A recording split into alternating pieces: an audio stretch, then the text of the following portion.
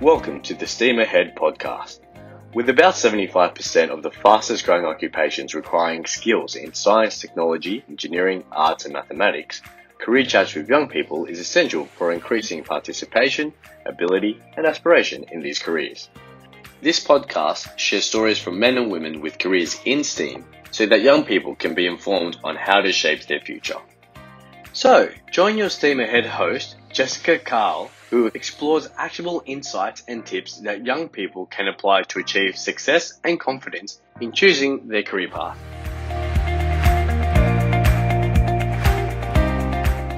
Hey everyone, and welcome to this week's episode. Increasing young people's curiosity and aspiration into careers which make the biggest difference in the 21st century starts with these conversations. Which is why I'm over the moon to kickstart our career chats with John Searles.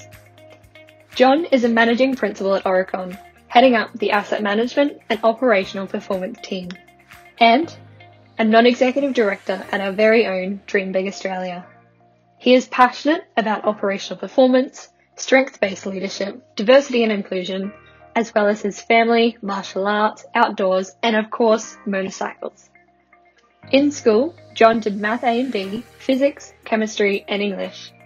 And we're excited for him to be joining us today to speak about tips for managing your own career and the role networks play in it. Welcome, John. Thank you, Jess. Good to be here. Can you tell me a bit more about why you're passionate about asset management and what that means to you? Well, I guess it started at a very young age and maybe something to do with the interests of my father. But, I was attracted to big, shiny equipment, machinery, anything mechanical. I tried to pull things apart and learn how they work and sometimes got them back together and they worked again. So I had that type of interest which drew me to mechanical engineering at university. And from there, whether it was by design or just by chance, in my early career, I was involved in a lot of failure analysis where things had gone wrong. I was working at a mine site, and that drew me to understanding, well, wouldn't it be better to avoid these types of failures rather than have to react to them? And that drew me into the world of asset management. And look, I define asset management as the actions or the strategy that you set and then the actions you take to ensure that the assets deliver on the objectives of the enterprise, whatever that be, whether it's a transport company, whether it's a bridge across a river, whether it's a mine site, it doesn't matter. Each enterprise will have different objectives, and asset management is the role of ensuring that the assets deliver on those objectives. That's a really good definition and summary of it. So, having worked for 25 years in an asset-intensive industry, you've had experience in asset management, operational performance, capital projects, studies, technology, business improvement, and you're renowned in the industry for the high-performing teams that you lead, but also for the great career tips that you have. So I wanted to start with what you think about why people feel restricted in their careers. Yeah, that's a good starting point, Jess. When people start thinking about their careers and where they feel like something's not right for them, it's usually because they feel restricted. And I think they can feel restricted for several reasons. One could be, well, I'll go through a few. That leaders, their leaders might be reluctant to let go or delegate, so that they feel like they're just doing the same types of tasks over and over again and not being stretched. And when they're not being stretched, sometimes maybe they're not looking for it, but also quite often the leaders are not delegating and stretching their team. And that can be because resourcing decisions, task assignment decisions can be based on their past experience rather than on where the individual would like to take their career. Sometimes they're disconnected through different feel disconnected through different assignments. Let's say if they're on a long-term secondment or on a project for a long time, they could feel disconnected from the greater company, and they could also feel disconnected from the clients or beneficiaries of whatever they're working on.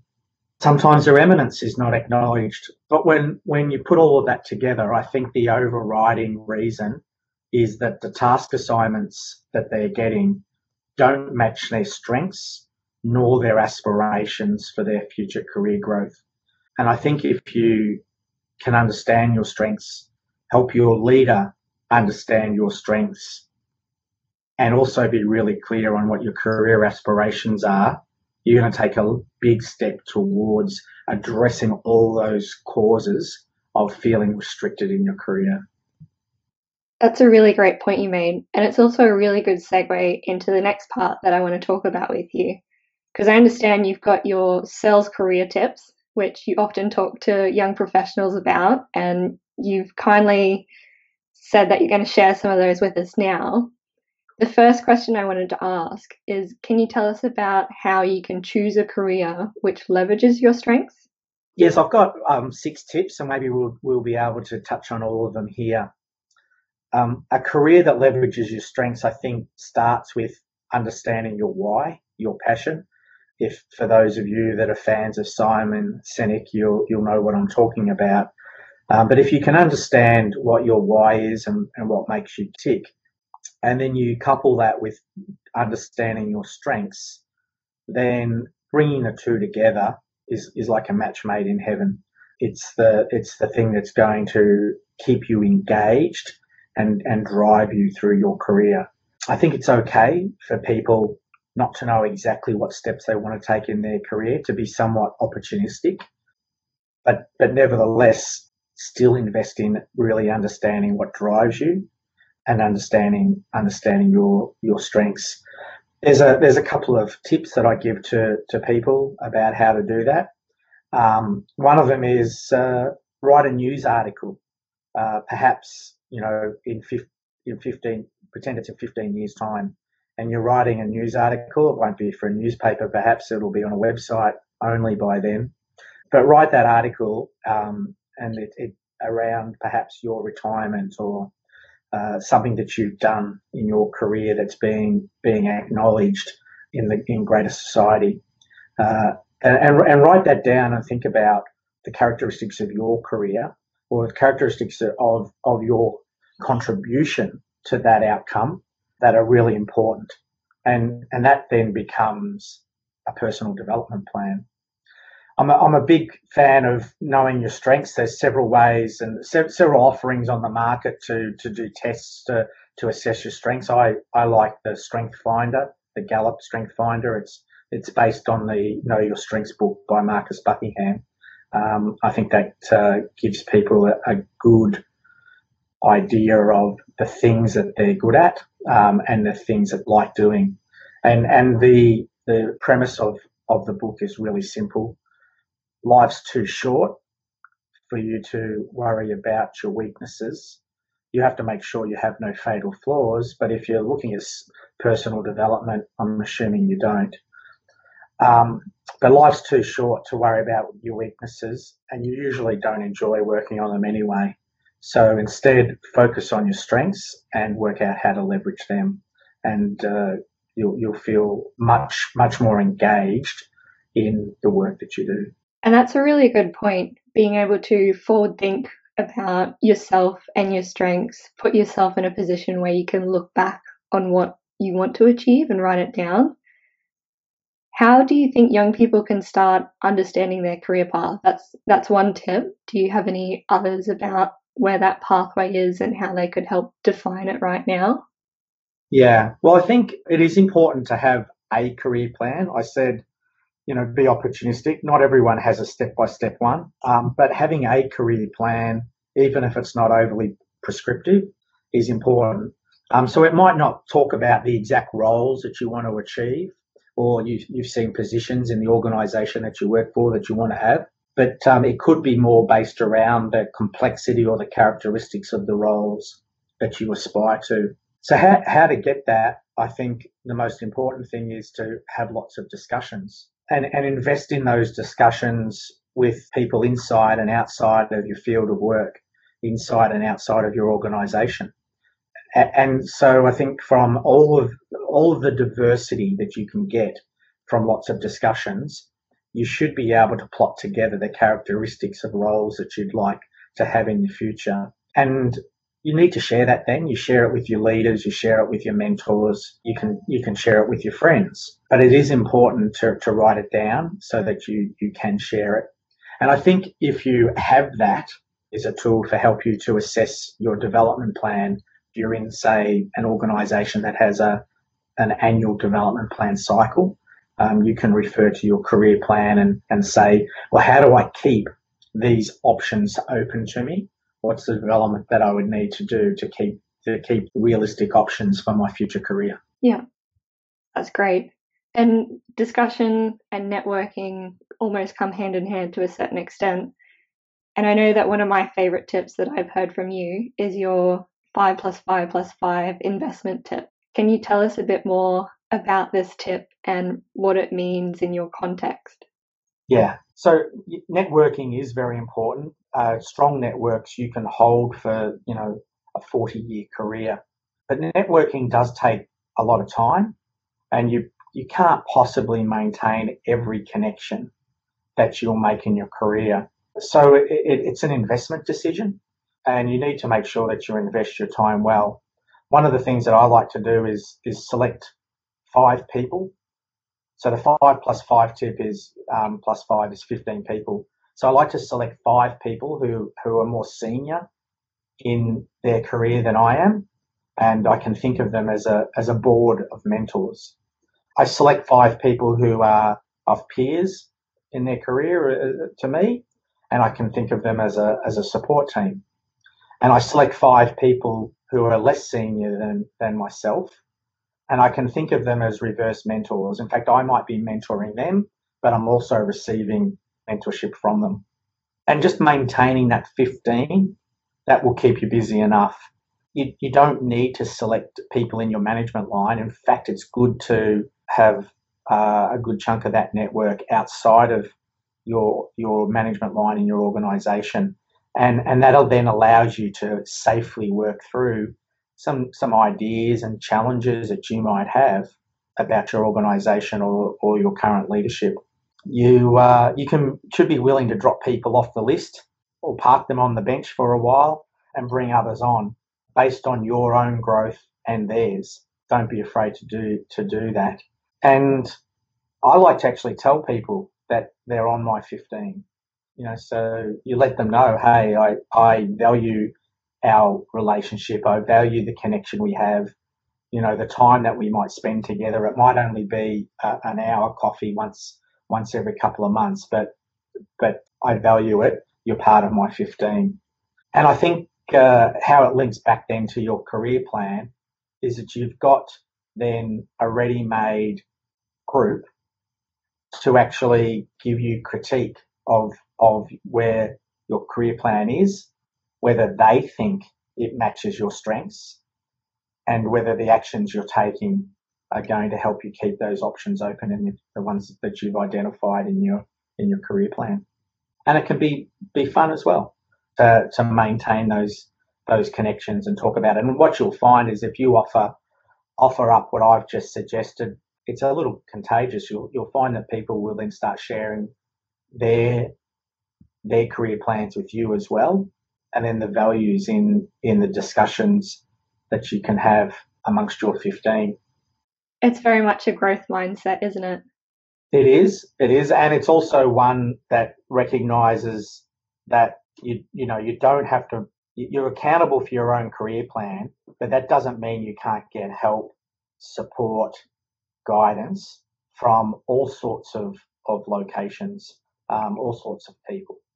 And that really speaks to the value of connection with the people that you surround yourself with. And being people-centric in the 21st century is so important. We often look at the skills high-performing teams have and correlate these to skills such as empathy and creative thinking and collaboration, which are all closely linked to the arts. So I wanted to ask you, John, about what you think young people should focus on when they're thinking about being a people leader. Yeah. So I think if you think about how the type of environment you will flourish in, you might find that it'll help you also be a leader to create a similar environment for others. That, of course, there are differences. Some people flourish in different environments, but I think there are sort of three key aspects of an environment or key aspects of of leadership discussion that are the same for everybody. I think the first one is we like it when people explore our aspiration. If you want to be a good leader, I think you've got to explore their aspiration and then also help them see what's possible, understand or gauge their level of interest in achieving different things in their career, and really understand their inspiration, their why, and help them assess the match of their why with the roles in your organisation that you would like them to fill. And I think it's a really tough discussion, but a very honest one. If someone's inspiration is not aligned to the organisation or what the organisation could deliver them, a good leader would have that discussion. And that doesn't mean asking the person to leave, but it's acknowledging that the relationship might not be forever because you both agree that what inspires them and what they aspire to is not aligned with the organisation you're in. That doesn't mean they can't be a marvellous employee, a significant contributor to your business. It just means that if they're true to themselves, they'll look for the types of roles that match their aspiration. The second thing after aspiration, I think, is ability, and helping people assess their capability gaps and design development activities to fill them. And the biggest tip here is to be truthful with respect. There's no point in not telling people in a constructive way where they would need to focus to meet their aspirations. Doesn't help anybody. All feedback is gold, and being able to give that type of feedback, I think, is a very important part of being a leader. And being able to receive that type of feedback is very important about with self-leadership. And I think the third one is engagement.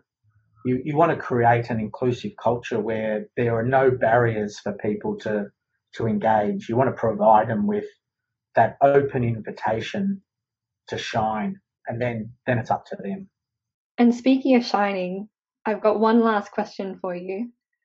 With all the change that we've experienced in COVID, because for us it's about week 8 working from home now, what do you think this means for future job prospects and young people's skills? Look, I think lots of people can feel that we've got a tough future, and we don't know what the recovery shape will be. But whether it's if it's a rapid V recovery or a longer recovery, I think that the younger generation are actually better placed to deal with the type of workplace we'll have in the future. And that might not seem evident now, but I think we were heading towards some significant changes in the work of roles anyway, from disruption from digital, artificial intelligence and so forth. And perhaps some of those disruptions have been accelerated because of COVID-19, or the way we'll have to work in the future if there are similar pandemics. Young people, it's their normal way of working. You know, it'll become the norm. They will know this type of work environment better than the old everyone goes to the office 9 to 5 environment. So therefore, the change for them will be less, and they should be able to adapt and leverage it much better. So I think for young people, it's very bright. I think this can force the adoption of technology that is second nature to them, but perhaps still feels different to older generations in the workforce. There's no doubt that the other thing that we have to keep an eye on here is the ability for our country to be disrupted because others are invested in technology or people are commoditizing skills. So therefore they're going to low income countries, low cost countries for the skills that Australians used to be able to provide. And the only way to truly compete against those is to embrace and use the technology to become more efficient rather than to try and head it off in a price war or a cost war. That's never going to end happy for our country. So I think for young people, if they are thinking about their education, to really have a look at, well, how do I bring sweeteners to my degree because I've added in maybe a strong technology focus. I've done a dual degree, or I've even taken upon myself to learn about the application or actually even the design of various technologies to support my core discipline, whether that be science or engineering or other STEAM related vocations that they pursue. Yeah, STEAM definitely has a massive influence in what we're looking at in the 21st century. Yes, look, everything that we enjoy in our way of life somewhere started with someone with a STEAM vocation, whether we label it that or not, but someone with that vocation coming up with an idea and implementing it and shaping the world we live in now and the lives that we are able to live, including this podcast, Jess. Absolutely. And I think that's a really great point to finish on, being able to shape the world that you live in. Thank you so much for joining us, John. It's been an absolute pleasure. Thank you very much. So in school, John did Math A and B, Physics, Chemistry and English, and went on to study mechanical engineering at university. He had a 23-year career at Rio Tinto and focused on getting a strong foundation in asset management, operational performance and business improvement. After holding 4 general manager roles at Rio Tinto, John has now gone on to become the managing principal of Aurecon's asset management and operational performance team. My career pathway has really benefited from John's career tips, which focus on leveraging strengths, being a people leader, and investing in your closest 15 people. These tips are testament to the impressive career path he has paved in asset management. So on behalf of our dream team, if you've enjoyed listening to our career chats, please take some time to rate and review the podcast and share our episodes with people you know so that we can continue to be a source of inspiration for young people. If you want any questions answered, send us a message so we can feature your questions on the STEAM Ahead podcast. Head to www.dreambigaustralia.org and let us know what career chats you would like us to have. Chat with you soon.